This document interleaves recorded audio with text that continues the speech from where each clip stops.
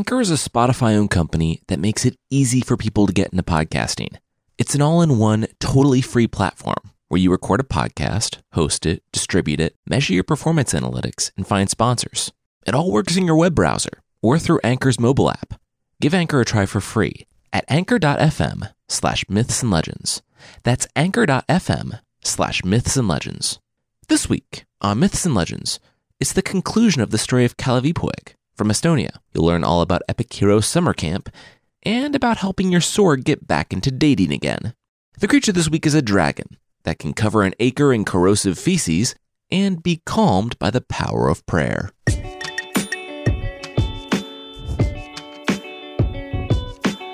This is Myths and Legends, episode 150B, Where the Shadows Lie. This is a podcast where I tell stories from mythology and folklore. Some are incredibly popular stories you think you know, but with surprising origins. Others are stories that might be new to you, but are definitely worth a listen. Previously on Myths and Legends, we began the story of Kalevipoeg, born to a giant named Kalev, and a woman formerly existing as a bird named Linda. Kalev died, and suitors began arriving from far and wide for a chance to impress Linda. She, however, was unimpressed and turned each one of them down. Pretty much all left respectfully, save for one Finnish sorcerer who did the exact opposite and kidnapped Linda. When Kalevipoeg stormed the sorcerer's house, he found his mother was nowhere to be seen. She had apparently been killed. From there, Kalevipoeg traveled throughout Finland, gained an epic sword with which, after far too many drinks, he killed the child of the smith who made the sword, and left for home, where he became the king of the land of Estonia. It was here that he learned that kings have great responsibility, and it was now his responsibility to defend the land against all threats. We catch back up with him today in Finland, again, having chased a troublesome sorcerer and his sons out of Estonia, and back across the sea.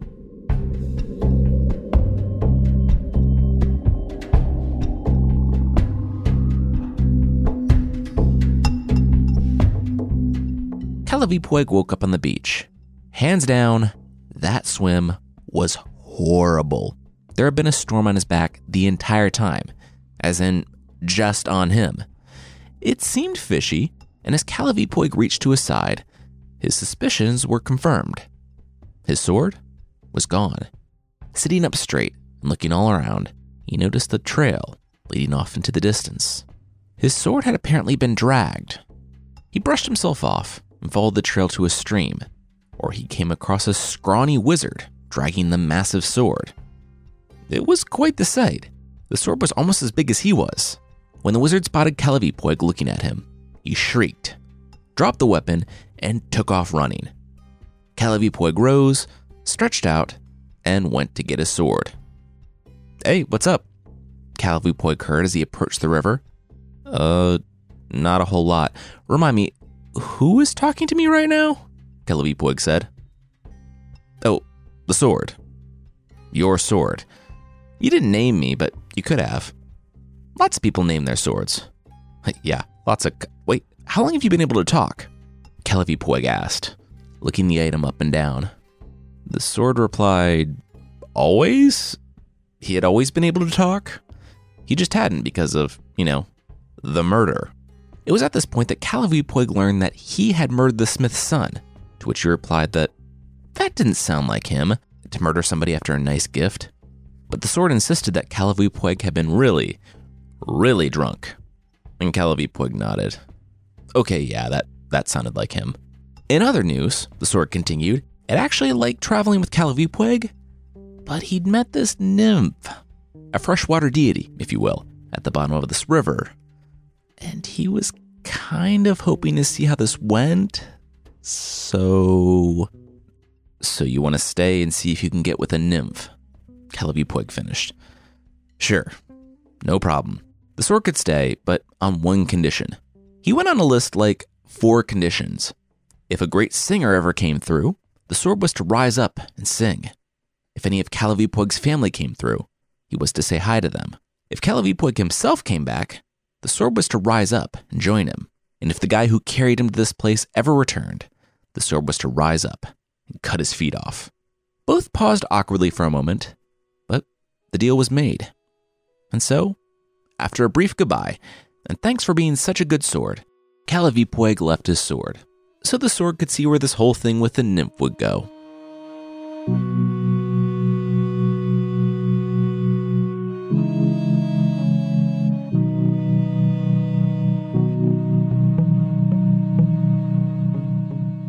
At this point, we're going to speed montage through a few chapters of a detour adventure.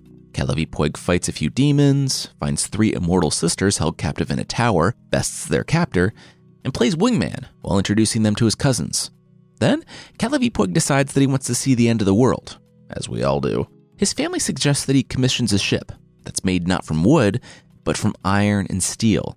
Anything else would obviously burn up under the northern lights and the fire that fringes the edge of the world. Calavi-Puig listens to their advice, but since he can't do anything halfway, he makes the ship from silver instead. Well, off they sail to the north, stopping off in Finland to battle more sorcerers, because what's a vacation if you don't, before getting caught up in a whirlpool and hooking a whale to escape it. There's also a fun little riddle party with a giant and his daughter, who capture them on a jaunt through Lapland in northern Scandinavia. The riddles don't make much sense to me, but I posted them on the website. When Calavi-Puig answers the giants their riddles 3, the daughter puts them in her apron and shakes them out aboard their ship. They exchange a quick goodbye, and Calavi-Puig and his party set off once again. They sail so far that they pass beyond the sun and the moon, battling not only the bitter cold every second of every day, but the northern lights themselves. Eventually, the crew pushes past, only to find an island full of half-dogmen, which they of course fight. And then they decide to go home. News reached them quickly upon their return home and their return to the main storyline. One of Calavi-Puig's cousins, Olev's, city was under attack. Remember that war that was going on? The whole reason he left home? Yeah, it seemed like everyone was having a bad time. It said that the carnage was so brutal that Calavi-Puig's horse was a mere stick in a sea of blood, bones, and bits of bad guys up to his neck. The horse, unfortunately, slipped and couldn't find his footing again. He didn't make it. As soon as Calavi-Puig showed up, though, they began to literally turn the tide of battle.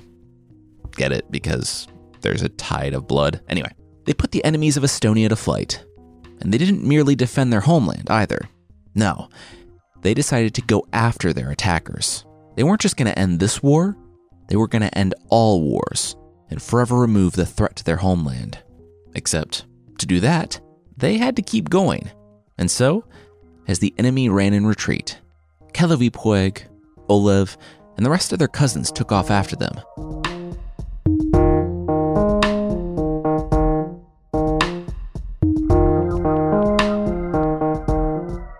It was getting late, and Calavi-Puig and co. knew they needed to make their camp for the night. And that was when they saw her. Flames and smoke shot up from the mouth of a nearby cave, illuminating the face of a wizened crone, who beckoned them to sit by the fire and partake in a meal. And since they had never heard this podcast before, they sat. Seriously, don't eat dinner with sinister-looking individuals in the wilderness. Remember Cuchulainn? It never ends well. Especially if said individual tells you that you can have some porridge. But if a large adult child comes out in the night, don't let him eat all of it. Calavi-Puig, Olev, and the others laughed. I mean, they just swam through what was left of their enemies, so yeah, sure. They could probably handle one large adult child. Not inspiring a lot of confidence in the situation, the witch, because she is absolutely a witch, looked toward the setting sun and flinched, darting off toward yet another cave, a wolf's den, where she just sat eyeing them from the shadows. Huh, Olev remarked. She just gonna do that all night? Calavi-Puig shrugged. Whatever. As far as threats went, a witch watching you sleep was pretty far down the list. That was like a nice vacation compared to the time he fought the dogmen at the edge of the world. Hadn't he mentioned how he fought the dogmen at the edge of the world? Oh, yep, Olev said, holding up his hands. He was gonna stop Calavi-Puig right there. They had all heard about everything so many times. Let's just eat some suspicious witch porridge in peace, okay? Please? Calavi-Puig shrugged. Whatever. their loss. And quickly, before you think you're missing something about the dogmen at the edge of the world, that's pretty much all the text says about it. Calliope fought dogmen at the edge of the world. Anyway, not thinking it was strange that the crone was hanging out with the wolves and eyeing them from the shadows, the men decided their watches and settled in. Calliope's cousin took the first shift. All was still and calm until something rustled in the trees. The brush parted slightly, and our favorite brand of Northern European mythological boogeyman, the sinister dwarf, stole from the trees. He gripped a golden bell he was wearing around his neck. And, making his best attempt at puppy dog eyes, the dwarf asked if he could possibly have a little bit of the porridge. Please? Disgusted, but I guess not wanting to be rude, the cousin nodded. Sure. Well, you know when you offer someone a small taste of something, but then they open up their mouth wider than you've ever seen a human mouth open and eat like half of the thing? It was like that. The moment the cousin agreed, the dwarf grew as tall as a pine tree and drained the pot before evaporating into a mist. The cousin grimaced, remembering he'd had one job. One. Immediately, he set to work making more stew. And by the time the next watcher woke up, the pot was again full. This whole event really underscores the importance of both clear communication and humility, because as each hero handed off the watch to the next, they all said it was clear sailing and uneventful. No one mentioned the sinister mythological creature going all Ant-Man and draining the porridge, leading to the hero frantically remaking what would become the creature's next dinner during the next watch. It was a mistake everyone made, but no one would admit. Finally, in the last watch before dawn, it was Calliope's turn. Again, the mysterious creature appeared, asking for some stew. Not feeling any obligation to be nice, Calliope demanded some collateral for a taste. He pointed to the gold bell around the dwarf's neck. Begrudgingly, the dwarf handed it over, and Calliope playfully patted the little guy on the head. Enjoy the soup, buddy. Except that a playful tap means something different when one party is 8 feet tall and more muscle than sense, and the other is 3'1" on his tippy toes. The dwarf flew back about 20 feet and found himself lodged in the ground. Hate simmered in his eyes as he didn't try to climb out. He just sunk deeper into the ground, a blue flame licking the sky around him in his stead. Calliope nodded. Problem solved. And he got a sweet bell to boot. He saw this as an absolute win. Continuing his watch, Calliope looked at the hole the dwarf went down, and it wasn't closing back up. As he inched closer, he peered down into the darkness and the flame, and he knew exactly what it was. Porgu. In translations of Estonian mythology, Porgu is called both Hell and Hades in different spots, and it's probably something closer to the Greek notions of Hades, or the Norse realm known as Hell, spelled H-E-L. It appears to be a place where everyone goes, though like Hades and H-E-L Hell, it's not a nice or fun place. It does take the unpleasantness of both and crank it up a few notches, with hints of the Christian hell thrown in. What with the darkness, flame, and demons, essentially, it's not a place you ever wanted to go. That being said, Calliope could not resist. He walked to the edges of the hole, slammed his foot down, and the dirt fell away. It revealed a passageway that, even though it was hemmed in on either side with blue flame, was dark. From a tree above, a raven yelled out to, "Hey, buddy, you should sound the bell." Calliope reached into his pack, producing the dwarf's bell. Sounding it, the path grew dimly lit. He looked back to his sleeping companions. Sure, it was his watch, and a mythological creature had arrived from hell, not 1 but 3 times, to steal from them, and the witch was likely still watching them sleep, but they'd be fine. Decision made, he stepped down into the darkness.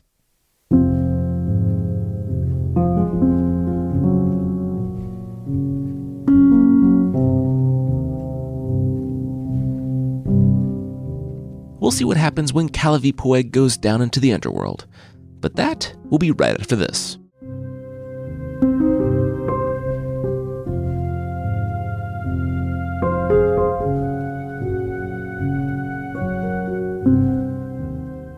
As you can probably imagine, heading down into the underworld was not easy. It never is. Nets appeared from nowhere, piling on him one after another, and weighing him down until a helpful frog who lived on the stairs told him to ring the bell again. Instantly, the nets dissolved into smoke. Next, Kalavipoeg found himself stuck in kind of a hellish version of quicksand, when another creature, a crayfish this time, told him to ring the bell. That saved him. He was attacked by a swarm of mosquitoes, when a cricket told him to ring the bell. And if you're thinking that you will be ringing the bell nonstop, and that maybe this is why the dwarf had it around his neck, well, Kalavipoeg caught up to you and put it around his little finger, so he might also have constant aid. When he finally made it to the boiling river of pitch that separated Porgu proper from the hallway leading up to it, he found, arrayed on his side of the boiling river, a whole legion of the servants of Sarvik, the Prince of Porgu, and the ruler of the underworld. Kalavipoeg only laughed. In the text, he says, "What's this? A swarm of frogs?" Which must have been a better burn in those times. I mean, even though it likely hurt the feelings of the frog on the stairs who just helped him, because the demons responded by flinging a storm of spears at the newcomer. In a way, the enemy solved one problem, because, moving fast enough to dodge the spears, Kalavipoeg grabbed demon after demon and flung them into the pitch, giving himself a nice, screaming walkway across the natural barrier. But wait, what was Kalavipoeg's endgame here? I know if I found a gateway to hell, I'd probably just keep walking. But I guess a gateway to hell is irresistible to legendary heroes. We aren't initially told why Kalavipoeg ventured down into the fiery darkness, but his eventual actions show us that it was to defeat evil itself. Sarvik, the Prince of Porgu, the commander of the Infernal Legions, and torturer of souls. That was why Kalavipoeg made a walkway of screaming stepping stones across the pitch. And that was why he was now sprinting across the plains of Porgu toward the palace in the distance. As the door exploded off its hinges, Kalavipoeg knew that he was the greatest hero of his age. He was ready for anything, but he was wrong. He stopped, frozen. It was her. It was Linda, his mother. Kalavipoeg had always hoped he would see her again, but he never dreamed that it would be like this. She was a shade in the house of Sarvik, spinning at a spindle among thousands of other women in the rooms.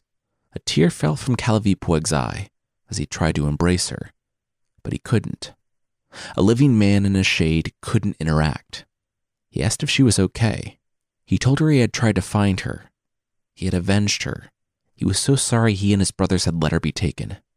He spent years looking, and he only wanted to talk to her again. Tears were welling up in her own eyes as she smiled. She was speaking, but Kalavipoeg couldn't hear her. The living couldn't speak with the dead. But she was smiling. Maybe she was okay. Except her smile evaporated as, trembling, Linda returned to work at her loom.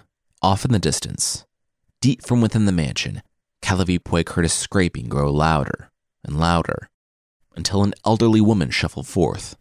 She asked what the living was doing in the land of the dead, and though I'm not sure what Kalavipoeg was thinking, I'm not sure he was thinking, he began explaining how he just popped on down during a break from a camping trip, and ended up doing what he always did, fighting stuff, and the old woman cut him off. If he was looking for Sarvik, getting back to the plot, come on, he'd have to wait here and have some mead. Sarvik was out doing supernatural demon stuff. He'd be back soon. Well, there was the mead of strength and the mead of weakness. And if it hadn't been for Linda, Kalavipoeg would have gulped down the mead of weakness, instead of switching the cups on Sarvik's mom, so that when Sarvik returned, he accidentally drank the mead of weakness. And because apparently they don't need any other incentive than being in the same room together, Kalavipoeg, the strongest of humans, and Sarvik, the literal devil, began their battle. Their fight lasted 7 days and nights, and while I'm sure it was epic and cool at first, it probably grew pretty boring after a few hours for all involved. It wasn't until Linda boldly stood from her spindle, raising her distaff above her head, and spun it 10 times before slamming it down on the ground, that Kalavipoeg learned the Mortal Kombat style finishing move for taking down the devil. Kalavipoeg lifted Sarvik high above his head, spun him around 10 times, and slammed him down on the ground, briefly immobilizing the demon. In one fluid motion, Kalavipoeg tore off his belt He used it to bind the devil, who raged against it, but was trapped. The battle was over. Kalavipoeg had won. Kalavipoeg locked the devil up in an iron chamber that Sarvik had likely built for any other reason, and he fastened chains around the demon's neck and arms and rolled a boulder the size of a house over the entrance. He had done it. It seemed he had bested the devil himself with a wrestling match. As Kalavipoeg made his way from Porgu, with 2 sacks of treasure thrown over his back, he paused, looking back at his mother, still sitting at her spindle. He was grateful that, for all they had been through, he was able to see her again.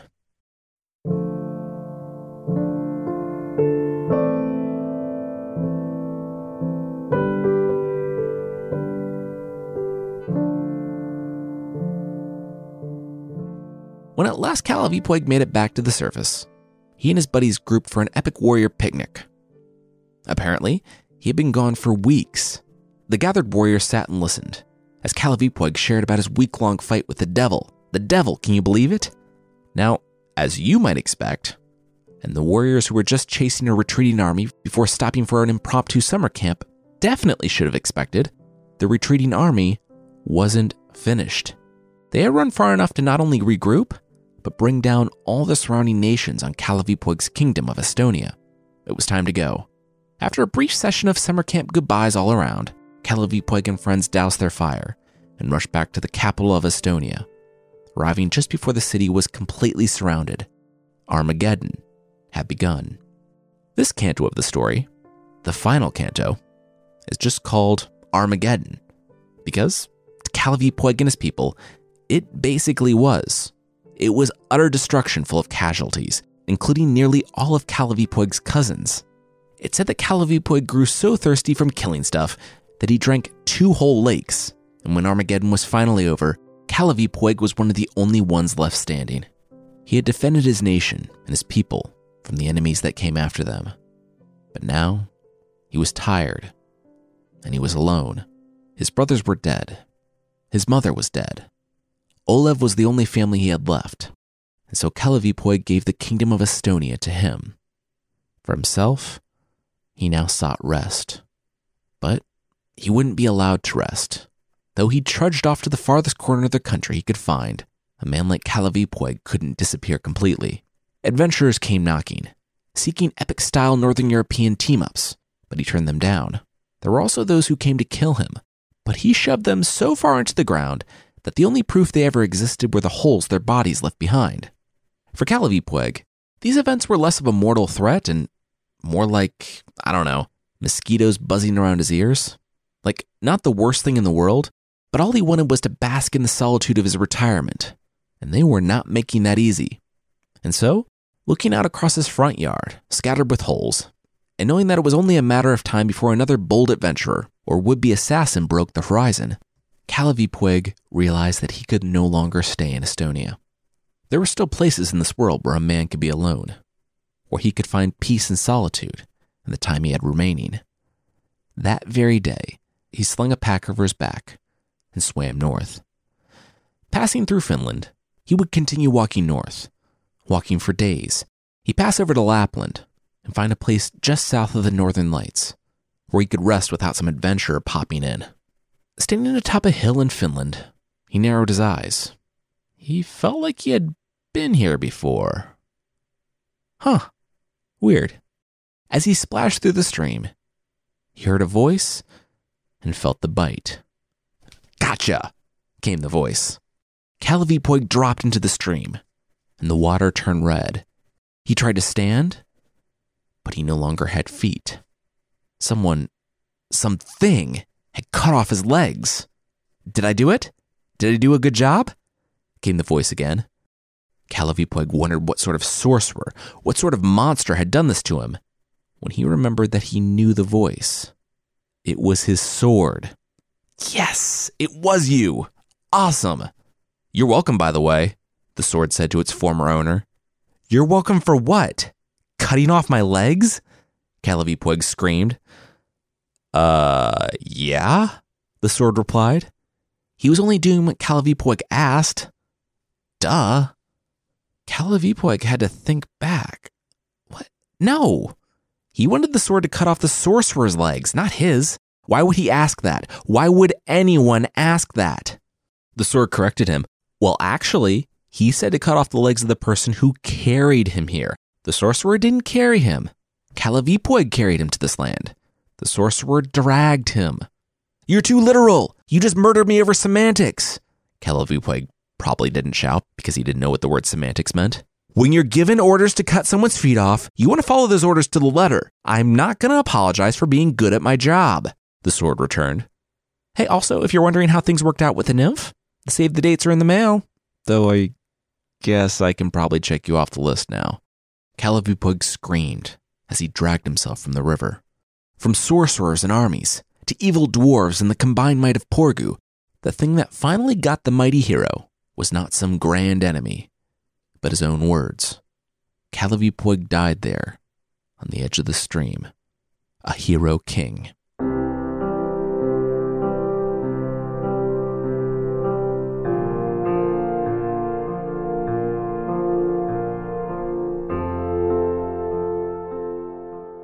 Kalevipug blinked awake before the river of boiling pitch and stood to his feet. And then he realized that he had feet. Behind him, 1,000 demons piled coals beneath their chains, and when they saw Kalevipug waking up, they started blowing on the coals and heating them until their chains began to melt. Confused, Kalevipug looked around. He squinted, blinded by the light. It was his god, the chief god, Tara, standing before him. Tara told Kalevipug that when he died, the world lost something. Kalevipug nodded. That tracked. That was also true of everyone, but continue. Tara said that Kalevipug would never be happy in eternal comfort and peace, living among the gods. He was a warrior, the greatest of warriors, and here was his eternal war. The demons would always be here, as would Sarvik, who Kalevipug had imprisoned but could never kill. So, the underworld would be given to Kalevipug, an eternal war for the eternal warrior. Kalevipug smiled and nodded. In a flash, Tara was gone, but in moments, he was replaced. He was replaced by a shade that was walking up. A shade that was no longer a shade, at least not to Kalevipug. It was Linda, his mother, the reason he had started on this quest in the first place. She was here, and, with tears in their eyes, they embraced for the first time since her disappearance all those years ago. The catalyst for his first quest. As Kalevipug hugged his mother, he thanked the gods for this moment. That's when he heard it, all around them, the chains of the demons snapping, and the creatures snarling. Kalevipug stood up straight and grinned. He told his mom he would be right back. He had a job to do, and he jumped into the fray.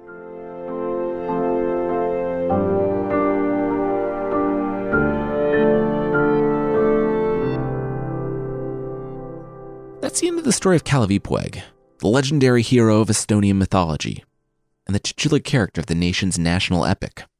As I briefly touched on, there is so much more to the story, and if you found this even remotely interesting, go check it out. It's weird and wonderful. I posted it on our site at mythsandlegends.com.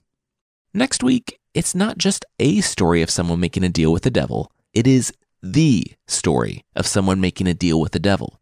The story of Dr. Faust. Well, you'll learn that, surprise, it's a bad idea to make a deal with the devil.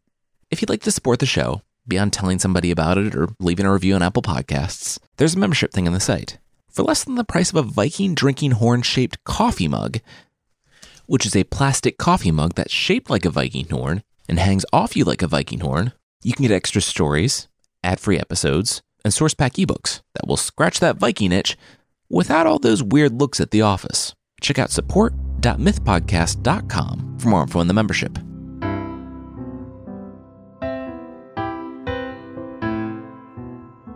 The creature this week is the Tarasque, from French folklore, or Christian folklore, or both. Okay, so in the Bible, there were two sisters and a brother, named Mary, Martha, and Lazarus. They're somewhat prominent figures in the New Testament. After Jesus' death and resurrection, the trio apparently got onto a boat and proceeded to get very lost, ending up in ancient world France. Led by God, they converted the people of what would one day be France until they heard the rumors of a monster. Okay, so try to keep track of all this because it's a lot. It was a monster that was half beast and half fish. It was greater than an ox, longer than a horse, with sharp teeth, horns, a head like a lion, a tail like a serpent, and vestigial wings. Apparently you couldn't kill it by throwing rocks at it, and, in some places, it said that the Tarrasque could shoot its dung as far as an acre. Fun. Wherever it touched the earth, or wherever its dung touched the earth, it set ablaze. Its mother or father was the biblical Leviathan, a massive sea monster, and its other parent was the Bonaccio, the creature that the Tarrasque got its flying feces power from. Because the Bonaccio's main trait is being able to expel large amounts of caustic feces to kind of literally cover its escape. Anyway, this creature, with the strength of 12 lions or bears, was enjoying its daily snack of a human man when Martha arrived on the scene. She prayed, cast holy water on the beast, and showed him the cross, and it stopped eating a man and stood as still and as gentle as a lamb. Martha then looped a lead around its neck and brought it back to a nearby town. The town is now the French city of Tarascon, because the people, after they converted en masse when they heard Martha's preaching, named the town after the monster. The monster is part of their coat of arms. They have a festival every year telling the story of the monster, but it's not just because of the creature's existence and Martha's miracle of taming it, but because of their massive guilt. When Martha returned to the town with the monster, the people took one look at the docile dragon that, for once, was holding an acre's worth of caustic feces, and they stabbed it to death. And I don't know. Given that they were all within an acre of the monster, and they had no idea that it was tamed yet, I can't say that I blame them.